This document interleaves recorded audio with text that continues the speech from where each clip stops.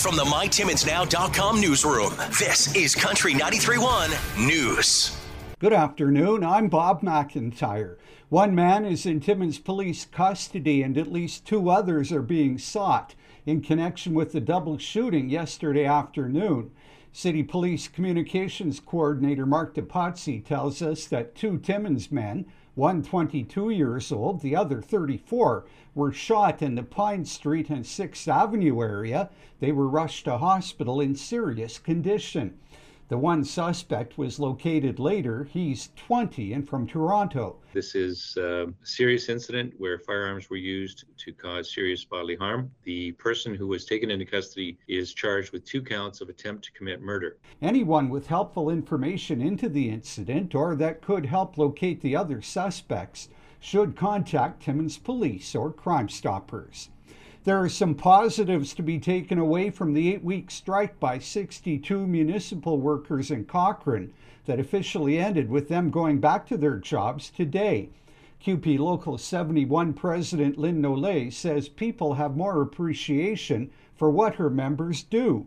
That includes needles, graffiti, dog feces, and potholes not tended to while the picket lines were up.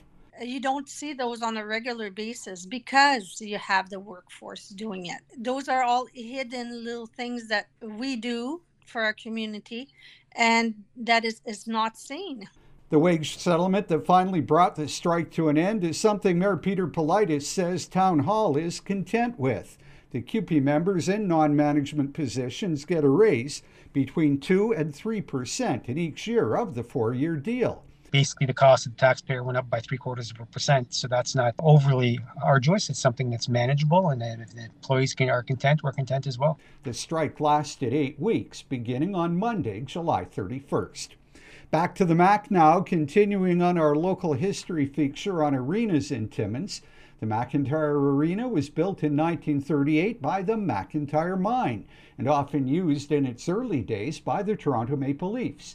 Museum Director-Curator Karen Bachman points out that it was also the home of the internationally known Schumacher Summer Skating School. Because it was the only other ice surface during the summer was in Salt Lake City. So if you wanted to do your skating in the summer and you were practicing and you were serious about the Olympics and the World Championships, you came to Schumacher. Skating stars like Barbara Ann Scott and Donald Jackson trained and performed at the MAC.